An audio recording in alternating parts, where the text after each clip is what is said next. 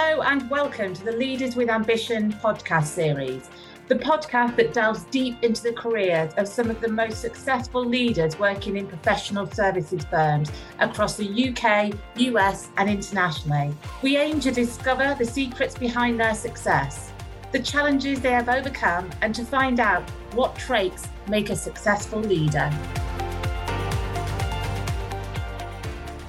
Hello and welcome to the latest in the Leaders with Ambition podcast series. Today, I am absolutely delighted to welcome my guest, Peter Columbus. Peter is Chief Business Development, Marketing and Communications Officer for law firms, and he's going to have such an interesting story to share with us today. So he'll take us through his career history and some of the various iterations that he's had. He was really attracted to law firms, which he'll share with us, which is very much down to the quality of the people and the intelligence of the people that he was working with and wanted to work with. And he's built an incredibly successful career within law. He's going to discuss with us today his 4-point marketing strategy, which I thought was really fascinating, and I'm sure people will be taking notes on. And also the real point of adding constant value in the business services and particularly in the marketing field and business development. You've got to add value. And there's some examples of how he's done that and actually generated a lot of revenue for the law firms as well, which is fantastic. He's also going to talk us through his massive passion, which is volunteering. And there is some amazing work that Peter's done. There is the Big Sister, Big Brother volunteering network that I know that he's put a lot of time and energy into. I found incredibly humbling to hear some of the work he's done. And he also got recognised by the LMA, the Legal Marketing Association, for his volunteering achievements. So we'll get him to share some of that today. And to share his thoughts around networking, sponsorship and mentoring, because I think it's incredibly important for anybody either starting their career or continuing their career. So without further ado, Peter, I'm going to hand over to you to bring your career history to life for us. Thank you, Nikki. I don't know if I can live up to it after that introduction. But, thank you very much. So tell us, what was it that started you on your path? You obviously, education level, didn't decide you wanted to go into law firms. So what did you start to do when you were younger? When I was in uni, I ran competitively for the first couple of years and then got injured. And so I started volunteering, working on a local governor's race in the U.S. For the state of Pennsylvania. And from that, I met the people at Laventhal and Horwath, which was the 7th largest accounting firm. It's the whole reason why we have LLP on the end of our names. I didn't know that. Yeah. So that firm went bankrupt Thanksgiving week of 1990. And I had been with the firm at that point for 5 years. And after that, the laws were changed to allow the limited liability partnerships for professional service firms. But while I was meeting the people and working there, I also had met, through my work when I was at Laventhal, I ended up meeting the mayor of Tel Aviv, and a group of us ended up building a kindergarten for Christian, Jewish, and Muslim kids in the ghetto section of Tel Aviv. And that was kind of my first work on a large fundraising event, and it has continued throughout my career. And I've tried to meld the two between using it as an opportunity to make introductions, meet people, do good work, but then also be able to do some business development through that. That's amazing. And I mean, talk me through that. How did that happen? You make it sound like it's something that lots of people could do or have the opportunity to do, but you've really pushed yourself out of your comfort zone, didn't you, to do that? Yeah, to a point. I mean, it was having some good mentors, having people that were passionate about that, and teaching me kind of the ropes of that. And it kind of went hand in hand with the fundraising we were doing for the political campaign as well. Mm-hmm. But with it, the whole concept, I'm Irish Catholic myself. But the concept of being able to build a kindergarten for Jewish and Christian and Muslim children, to get them together, when they're young, and when we see what's happening right now, it's very topical. And the idea is that it's a shame that more of that can't happen so that people realize they're more alike than they are different. And I think the more that, you can try to do that, and most of the fundraising work I've done has been centered around children and helping, children's causes. If we can all do that a little bit, it gives us an opportunity to really make a change in the world. I love that. What is it particularly about children's charities that makes you want to really get involved and it makes you feel so passionate about making a difference? Well, the children are the most vulnerable, and the most that where you can provide the opportunity to give them a chance to really have a different perspective on life. It's something that whether it was that or helping out with the Big Brothers Big Sisters Junior, setting up the first Big Brothers Big Sisters Junior board in the U.S. We set that up in Chicago when I was transferred from Philly to Chicago. Whether it was working with the Police and Fire Widows Fund in New York for any officer, firefighter, EMT who dies in the line of duty, gets support, because again, these people have lost a parent. And the idea, was to help them so that there's a little bit of extra money and to say, we'll never forget what your parent had done. So it's that, or even in my local hometown, helping raise money for the local pediatric ward of the hospital and or the library in town. The idea with all of it is to provide that platform and opportunity so that kids have the true opportunity to maximize their opportunities in life. I love that. And whilst doing all of the projects that you mentioned there, throughout that period of time, you've had a full-time job and been working at a very high level as well. How do you balance off the volunteering work with your paid work? Well, part of it comes down to, it's the advice that I give to everyone when when someone comes and says, hey, I'm looking for this balance within my life, my work-life balance, or I'm looking for where I should be going with my career. And what I always talk about is decide on the 2 or 3 things that are most important to you and protect those at all cost. And then let everything else kind of roll off your back. Because if you can be that focused, you can do really well at your career. And then you can choose whether it's volunteer work, whether it's the arts, whether it's cooking, whether it's hanging out with your friends, whatever that passion is. And it will change over time. It could be your family. It could be taking care of a sick loved one, or whatever it happens to be. There's enough hours in the day to focus on those 2 to 3 things. It's when you start trying to spread even more broad and whatnot, that's where things kind of go off the rails. And if you can do those things, it's a way to find great clarity in your life.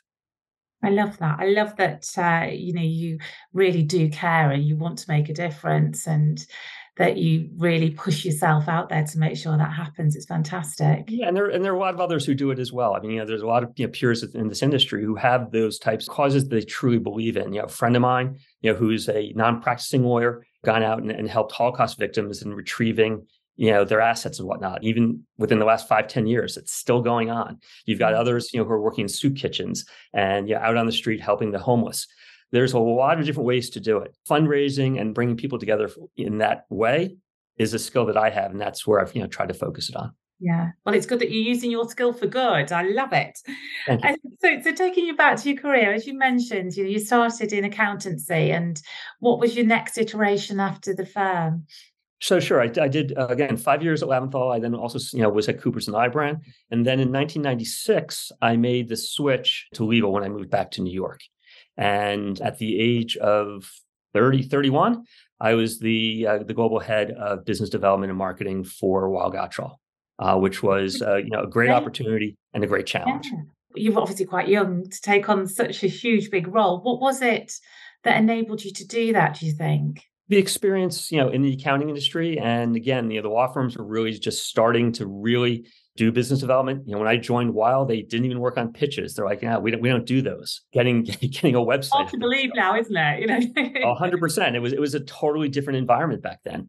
And because I had done client feedback and whatnot at Coopers, I was able to kind of, bring that as a whole new idea to the law firm, profession. And again, it was great people taking a risk on me and providing the opportunity, on my end to, really start, building out true marketing and business development function. And at the time, working with legends like, Ira Milstein or Harvey Miller, people like that who were really, kind of legends in the industry, including even people like, Barry Wolf, who's currently, the chairman at Weil. I remember when, Barry, kind of worked his way up into leadership and whatnot, and it goes back, 20, 25 years. And it was a great opportunity and a great time to get started in business development and marketing for professional service firms. Yeah. And as you mentioned there, it was so embryonic, wasn't it? And now you look at it, it's actually a profession that people at university want to go into. So it's come 100%. a long way. Yeah, 100%. And then so from Weil Gotshal, I moved on to O'Melveny & Myers. They had just done the merger with the O'Sullivan firm, which was a boutique private equity firm in New York. And I was the head of communications when I was there. And the majority of my staff was out in California. And, I was traveling back and forth between the East and West Coast, working with the merger, and then also, traveling overseas, somewhat. And again, working with, again, remarkable people, getting to know people like Bill Coleman, which, many of you may not know him, but Bill was the number 2 on Brown versus Board of Education, the landmark decision, behind Thurgood Marshall. Working with people like, Secretary of State Warren Christopher or A.B. Culverhouse, the former White House counsel and, just retired as our ambassador to Australia.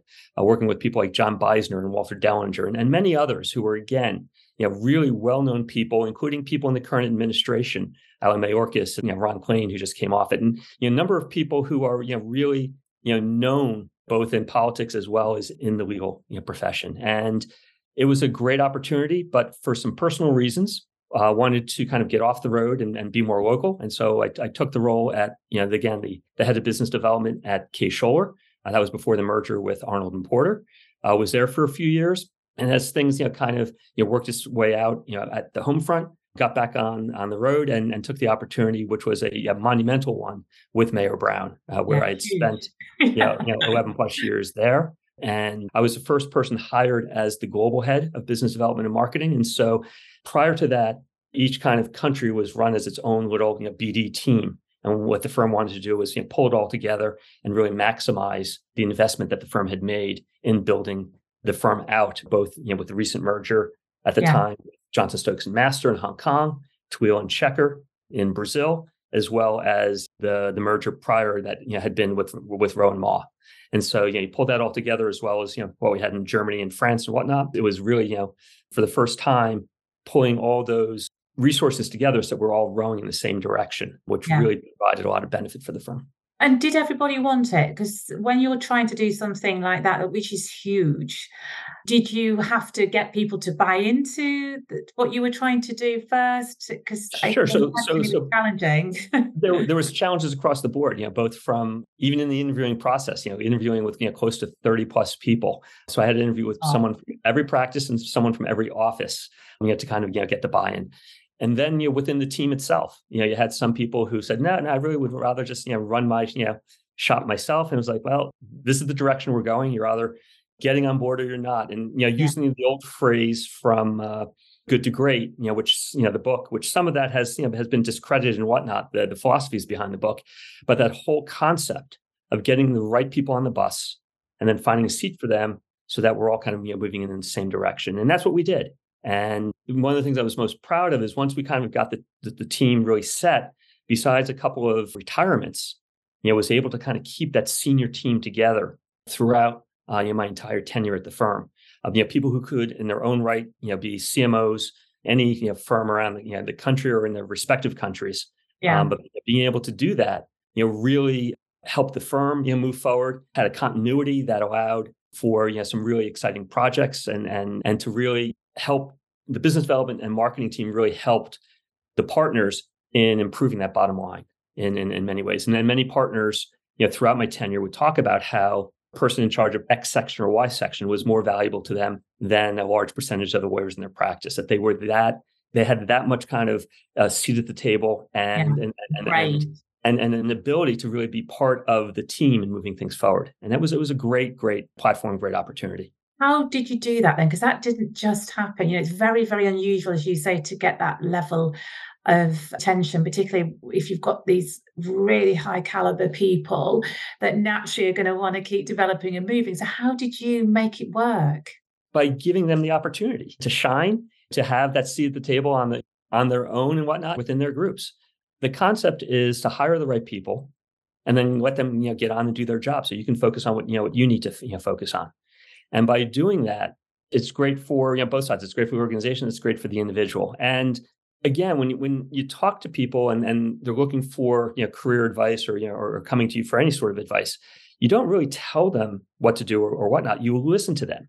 You listen to what they're saying. What are they trying to accomplish, and then ask some probing questions that help them kind of get there, mostly on their own, because they know most of that. They're just looking for an assurance. They're looking for a sounding board. They're looking for something else. And sometimes you step in, but for the most part, the concept is to listen to what they're saying and to kind of help guide that conversation so that they can get to a place where they're comfortable with themselves in moving forward. And one of the things that try to instill on junior people as well is decide what type of person you want to be within that organization. I talked about those 2 to 3 things and protect those at all costs, but that also comes down to your career. And what I mean by that is you're either going to be a person who really is available, 24/7 to the organization, who's there. And if they're skilled and qualified and whatnot, then they should reap the rewards that come with that. Then there are others who, again, have other outside interests, and it could be a ton of other things and other reasons. And what they then should expect is that, to come in, do a solid job, because there's always a minimum platform of what the expectations are. But then you do your job, and then you go do your outside activities. But then when it comes time to the raises or bonuses or promotions, then you should expect to be somewhere in that kind of mid-tier. And if you're kind of clear with your boss as to how you want to be perceived and how you want to be relied upon, and there's a good conversation with the 180 reviews and whatnot, where people are really able to provide that kind of proper feedback, and you can then meet those goals and expectations, and then people then are in a good place, both knowing that, okay, I'm gonna be that type of A personality. I'm gonna be there all the time, and I'm gonna get rewarded for it. Or B, I'm gonna be a person who is in but have other outside interests, and I'm gonna get compensated accordingly. And if you can get that combination, then people are in a much better place in order to build that kind of team that everyone needs. You need a little bit of both type of people in order to be successful. Yeah. And that's what it comes down to. You're very pro sponsorship as well, aren't you? As well as mentoring, but you are pro sponsorship of really trying to encourage people to come forward and give them a safe space in a room. Yeah, 100%. Because the thing is that it's only gotten tougher, especially kind of post-COVID world, where it's become much more to the forefront of where people are at as far as both their mental health and their personal lives and the business careers and whatnot. And so it's providing that place where each person feels that they can be supportive of the team, and we're supportive of their goals and objectives, and then also being able to develop professionally so that they can move on through different career progressions. Yeah. And so again, I've got a lot of people who start I can think of one who she started out doing my website, and she's now the CMO of a West Coast firm, actively involved on the LMA International Board, but at the time she literally started out just working on the web. And so you never know how people are going to progress through their career. But I've got a number of former team members who've been CMOs at other firms who have gone into other areas. I had Mayor Brown, my recent firm. You had the person who was in charge of PR and external communications is now the chief of staff to the firm. You've got other people who are supporting litigation and are now the head of diversity at their firm. And you've got people doing a lot of other different types of things, because careers can change for a number of reasons. And the idea is to be there and to continue to be a sounding board and to continue to be a support to them, even if you worked with them 20 years ago. And then, it's a great network. It's a great support group for myself as well. They help me with stuff. I help them. And we all kind of, continue to check in with each other on a regular basis. I love that. And I love the fact that, for the LMA, as you were talking through that, it's this real collaborative way of working, isn't it? Where, as you say, people support and help each other. And you got this fantastic achievement award for the volunteering work that you'd done. Can you talk me a little bit through that? That was for the Police and Widows Fund, the New York Police and Fire Widows and Children's Fund, which was a charity that was started by Rusty Staub, who used to play baseball in New York. And what happened was, charity started before I moved back to New York. But when I got to New York in '96, I helped get started with that charity, doing some volunteer work. And then 9/11 happened. And the whole world stopped. And at least in the US and whatnot, for us, it was a horrific day. But because we had this established group, and because it was all volunteer, and all the money that we raised, besides the D&O insurance and the audit, directly to the families, the money that we raised, we were able to get on a number of the different TV programs and whatnot, as well as out in the media, talking about, hey, here's our audit. It's on our website. Look at it. The money goes right to the families. And so we became kind of a central focus, especially in the legal industry, because of the chairman at Weil Gotshal at the time, Steve Danhauser, was I believe he was the president of the charity and whatnot. We had done a lot of work to help make the donations that were made and whatnot non-taxable, through people in our DC office and whatnot. And so a lot of the people within the legal industry knew that we were a charity that was helping the police and fire widows directly. And so we had 100 volunteers a day in the conference room opening up the letters that we received, whether it was $1 or $10 million, they got the exact same thank you letter.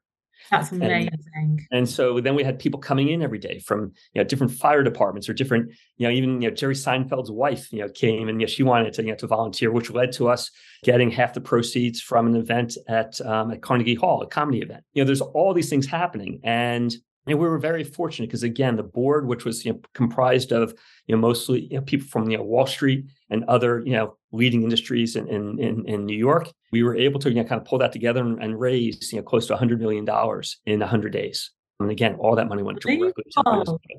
So from that, at the next annual LMA meeting, they asked me to give a small presentation during one of the sessions to talk about what kind of came out of that and whatnot, since so many law firms had helped support us. And it was, again, a great opportunity. I also was in London for the Managing Partners Forum. And again, same thing, we were recognized there for that. And it was a very, very challenging, but interesting time, because also my former wife was actually in the World Trade Center 9 months pregnant on 9/11, down in the middle of all that. And so my daughter was born right after that, and trying to, again, juggle the charity, the work, being a father, for the second time, all that had to be done in one fell swoop. And it was a very interesting time. And again, it kept me very busy. So you didn't really dwell too much on what actually happened down at the World Trade Center. Yeah, I mean, just unbelievable to even hear you talk about it, isn't it? And particularly when it's so close to your heart, being in New York, and also, with your wife, your pregnant wife, being in the building, just unbelievable. So amazing what you did there, and a very, very deserved charity, golly. And so can you talk to me a little bit about the value add piece? Because I know that it's something that we've spoken about as well, haven't we? How you really do have to add value all the time if you're working in business development and marketing. And you've got some really great examples of this as well, how the networking piece, which I know is something as well that is entwined in what you need to be doing in your area, but how that has helped to generate revenue for your firm. Sure. So what I talk about is, when people say, well, what do you do for a living? And you say that you're the head of business development, marketing, communications for a law firm. What is that? What is it? What does that mean? And more internally as well, is how do you explain that to the partners and others in the firm, as well as even the most junior summer associates? I talk about that we try to do 4 things in our profession. We try to help lawyers become better students of the firm that you're at. You help the partners to become better students of the firm's clients. You help them to identify white space and, more importantly, green space, which is the more higher value work. Yeah.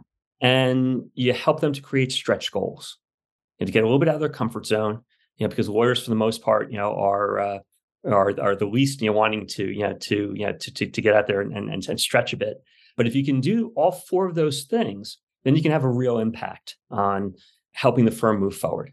And so an example would be, when you talk about being a student of the firm, and something we spoke about earlier, I was getting on a plane to Frankfurt, and with me was the chairman of a major global food company, who I knew from my town a little bit. We did some fundraising together. Our kids went to school together. So after we went through the pleasantries of how our kids were doing, et cetera, I asked him the question, well, is your company facing some of the same type of labeling issues as our clients? And I gave a couple of examples of the clients, and he's like, no, I don't think so.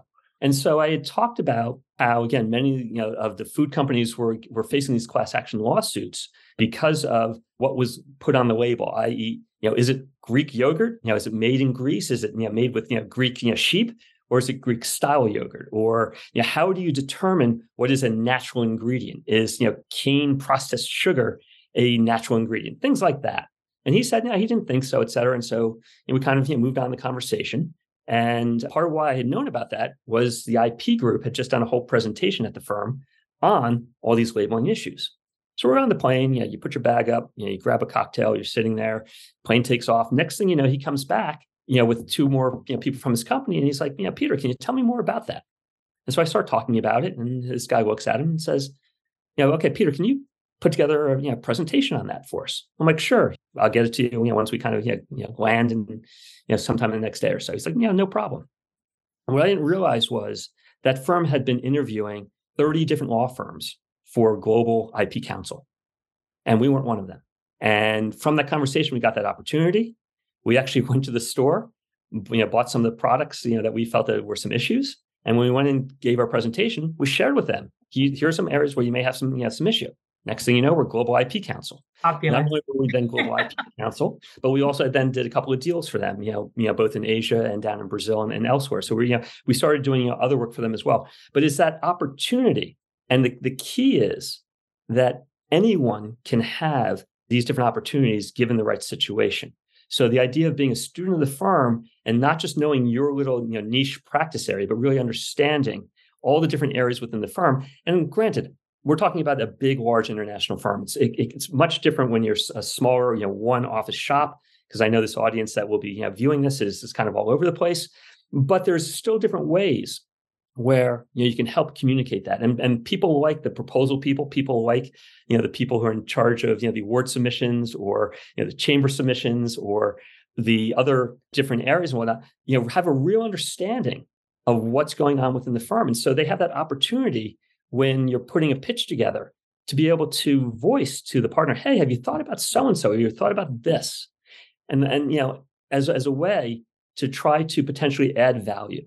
And again, if people, once they've got, some tenure, underneath them at being at the firm for a while, you learn those things.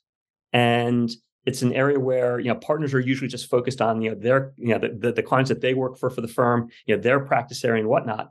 But the more that you can sit there and bring that in with opportunity, the better.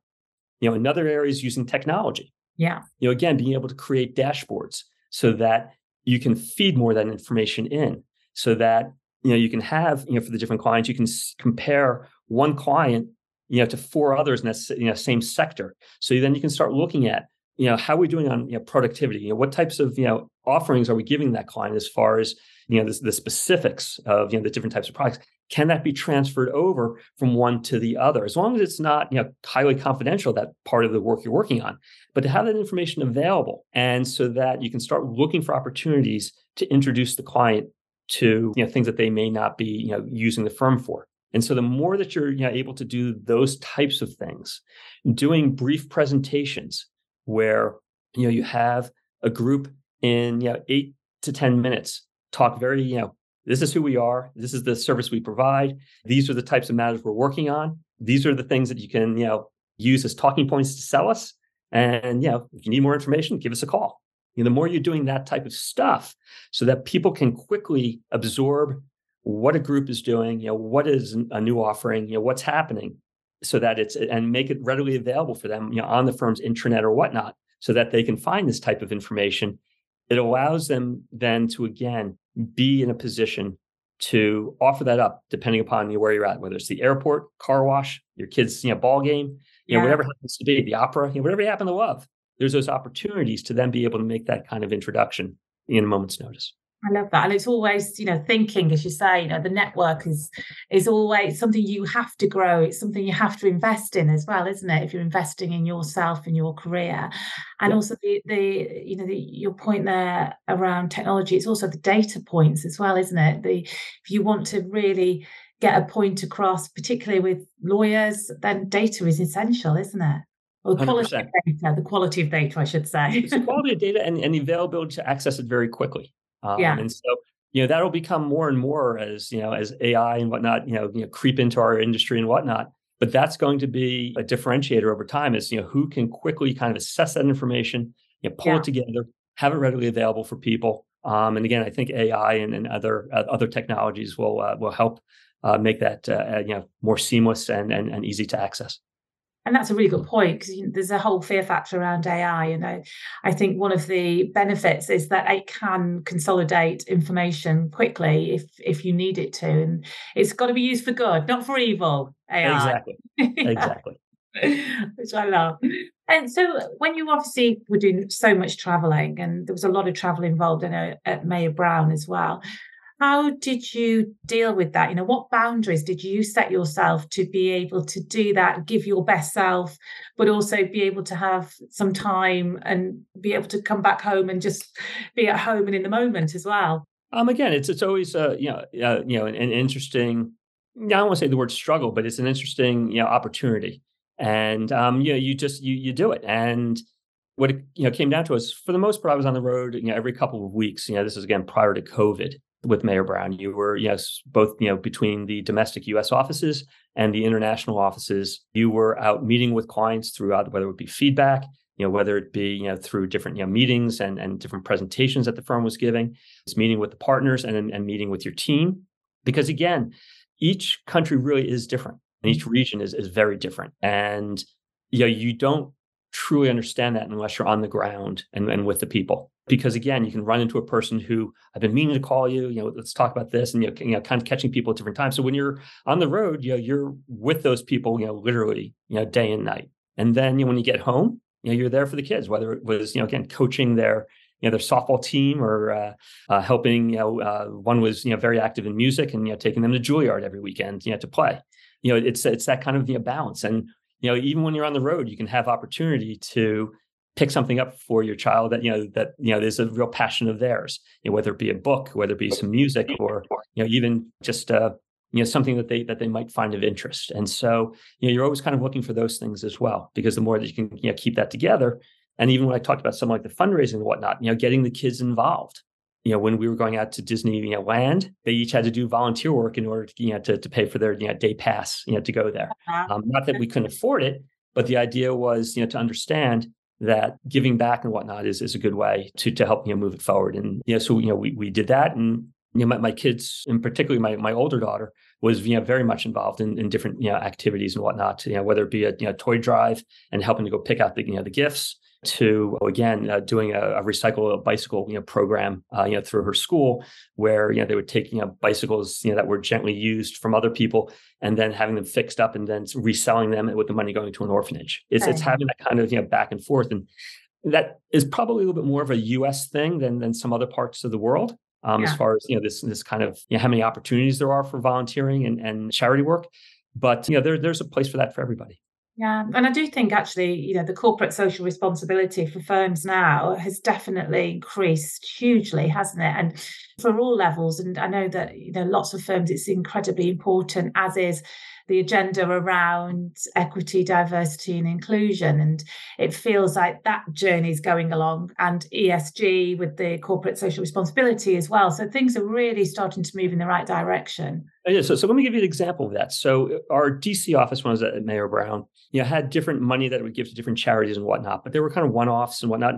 And again, not being an original DC-based firm, how do you kind of help raise the profile and work through some of that noise that's there? And so I sat down with the managing partner, and we discussed it. And I said, look, one way that you might consider addressing this is pick a cause that people are passionate around the office. Whether it could be against social justice, it could be children, it could whatever it happens to be, and then do things that kind of create synergies between the different groups. So they chose children, and so what they did was they worked with a group of children that were about photography for social issues. Right. And then they had another group that was taking inner city kids and teaming them up with the Washington Nationals baseball team. And then they had another group that was about promoting reading. But what we started doing then was introducing the different charities to each other, so that the social justice photographers got on the field and were able to take pictures of, at a ball game. The book group was able to give kids to the books to the photographers, as well as the kids on the baseball one, and vice versa. So you're starting to pull these together so that groups that were just in their kind of own single lane doing their own fundraising were now teaming with others that we helped introduce to each other. And what it creates is kind of an exponential benefit. It creates, new opportunities, without significant additional cost, but it also allows then, greater exposure. And we were able to build off of those and, create some great opportunities. And so, which even led to, cocktail parties in the office where you had the social justice, photographs up, and clients, could, view them, and the people within the firm could view them. And then again, gain more exposure and gain more people, interested in these types of, programs. So That's really great. I mean, that's a really great example of how it works well, yeah, isn't it? exactly. Pulling everything together. And you obviously have been working in law firms for a number of years now, and something that you love, as I mentioned earlier on, you love the kind of quality of the people that you're working with. What do you think are the biggest challenges at the moment for CMOs in law firms? Well, again, there are a number of them, and again, it comes down to there's a real kind of challenge and whatnot in the commitment that people want to provide to their profession. And so it's again finding those right type of people who are truly dedicated to meet the needs and whatnot of the lawyers who again they're facing their own challenges of this kind of work-life balance. And that's number one. Number two is also again, getting the people who to look at the new technologies and look at the new opportunities that are out there and making sure that you're continuing to make those investments, but getting people interested in your team who want to take on some of those challenges and they may be asked to create a demo program or kind of using a particular area or particular office or whatnot to be really kind of the guinea pig in trying out these new technologies and seeing how they work. And then, depending upon the success with those, then bring, to bring them over. And so, incubation and whatnot of new ideas and whatnot is, kind of a fun and interesting area, but it's also has its challenges. And sometimes you hit, sometimes you miss. But as long as everyone knows that you're making those, those investments in these incubation type of initiatives, and you're giving credit for giving it a shot and seeing where it goes. Yeah. And so that's the, some of the types of areas that I see today, as well as just this the standard hours in the day and how are you going to get it all done? Yeah, that's one thing that we can't change, isn't it? There's Nope, always a not at set all. number of hours in the day and in the week. So what would you say has been your biggest challenge then in your career so far? The biggest challenge is how those things change because the profession has changed a ton, and that's great, and it's great the opportunities. But again, it's staying on top of that, and that is just constantly something that you're always battling with, and making sure that you're not always going after the latest flavor, but that there's good return on investment of what you do invest in.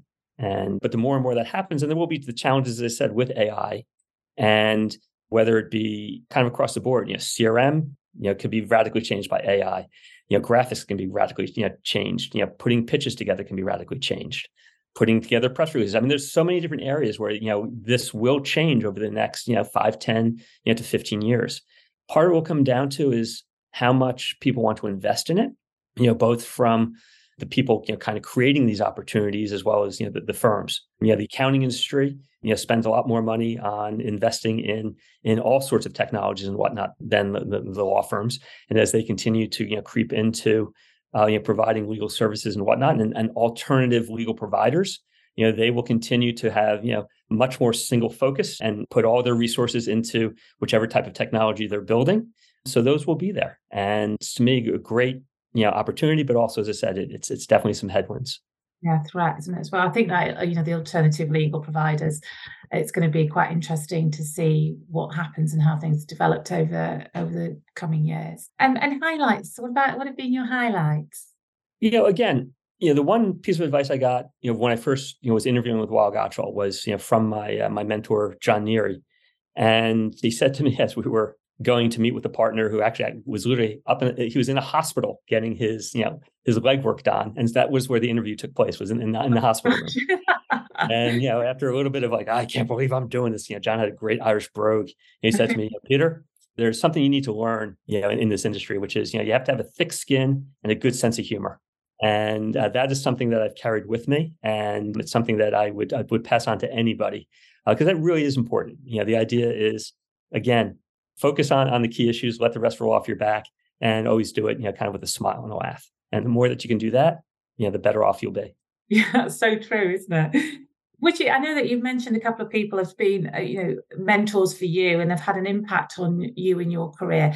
Would you recommend that people do look out for mentors or sponsors, or is it more around the network? What would you say is the most important? Yeah, the answer is definitely, look at your network and look at the people that are around you and take it where you can. I mean, sometimes, don't force it. It needs to really, come naturally. But there's people that you admire, let them know that, that you do admire them and that you're willing to learn what you can. And it's really comes down to good active listening. The more Yeah. active listening you're doing, whether it be, again, a client feedback, or whether it be in your day to day, and you'll figure out who those people are. And again, and the idea is then is keep in touch with them throughout the years, and check in with them every once in a while, and make sure that you're both kind of in a place where you're there for each other. And as time goes on and you get more years of experience, then it becomes more of a kind of a peer to peer. They can still be a mentor, but it becomes more peer to peer as to where you can also help offer advice and whatnot. I think that's so important as well. And particularly when you're networking, if you can start networking earlier on in your career with other people, then you will both grow up alongside each other. And then your peer group is going to be somewhere that's more senior in another firm or another industry. And that leads, as you were saying, to conversations on a plane that lead to then work being brought in. So I think it's really important to invest in that. And that's what is one of the things I told my children. My daughter, the one who works in nuclear, was doing that, and so she had some great opportunities, interviewing different people in Congress and different people on law scholars and whatnot on webcasts that she was running. And I kept saying, make sure you're connecting with their staff and these folks. And she's like, Dad. I'm like, no, trust me, this will pay off. And then eventually, she's still at university at the time, gets a phone call from the company that she's now working for and saying, we want to hire you to run, all of our social media, webcasts and whatnot. And she's like, well, I'm still in college. We're like, yeah, but we've seen your portfolio. We love the connections you've made. And that was the opportunity that she got. And so, she's done that to now 2 years later, she's the chief of staff to the chairman, and really hitting it out of the ballpark. And so you never know how these opportunities are going to come about. But what it really comes down to is, again, connecting with the people, doing the proper things with the tools that are available now, like LinkedIn and others, making sure that you are putting in the effort. And that's another thing. Put in the effort, when you're starting your career. Yeah. Because as you then, continue, you then have opportunities. Whereas if you don't do it when you're on the junior side, then those opportunities never happen. So, it's much better to be in a position where then you can choose where you want, your career to go, versus, by not investing in it early. Yeah. And then you're sitting there 10 years later and you're given what you can get. Yeah, there's one way. You've only got one way for your career then, haven't you? Yeah. Exactly. I think also paying it forward is something that you and I have discussed as well, isn't it? And I think that's something that you definitely live and breathe by. 100%. And 100%. And the more you do that, then the more there's those opportunities when you need help as well, that people are going to remember and reach out and provide that opportunity for you as well. It's a two-way street on all of this. Yeah. And that's really what it comes down to: great relationships and great people, sunny dispositions, but tough when you need to be. Yeah. And, but at the same time, once you've been in this for a while, there's some just amazing people you can meet and amazing opportunities that can be provided to you. And if you really, really take the time and jump in with both feet and real enthusiasm and real passion and love, then the sky's the limit as to what's really out there. As long as you've got the skills and whatnot to kind of to get it done. Yeah, and that's really that's the first key. Base, isn't it? Yeah. I always love again people who come in and say, hey, what can I take off your desk? What can I do to help you? I'm looking for to move forward. And if those people are skilled and they're good at what they do, then you're going to take that time and you're going to invest in them, and together you all can make as great hay as possible. Well, I have to say thank you so much for your time today. I found it a really interesting conversation. Definitely going to take away, jumping in, making sure that you're present, the active listening, and also the great advice about remaining thick-skinned and letting it all go. Well, thank you, Nikki. And again, thank you for the opportunity. And I wish everyone all the best this holiday season. Thank you. All the best. Cheers.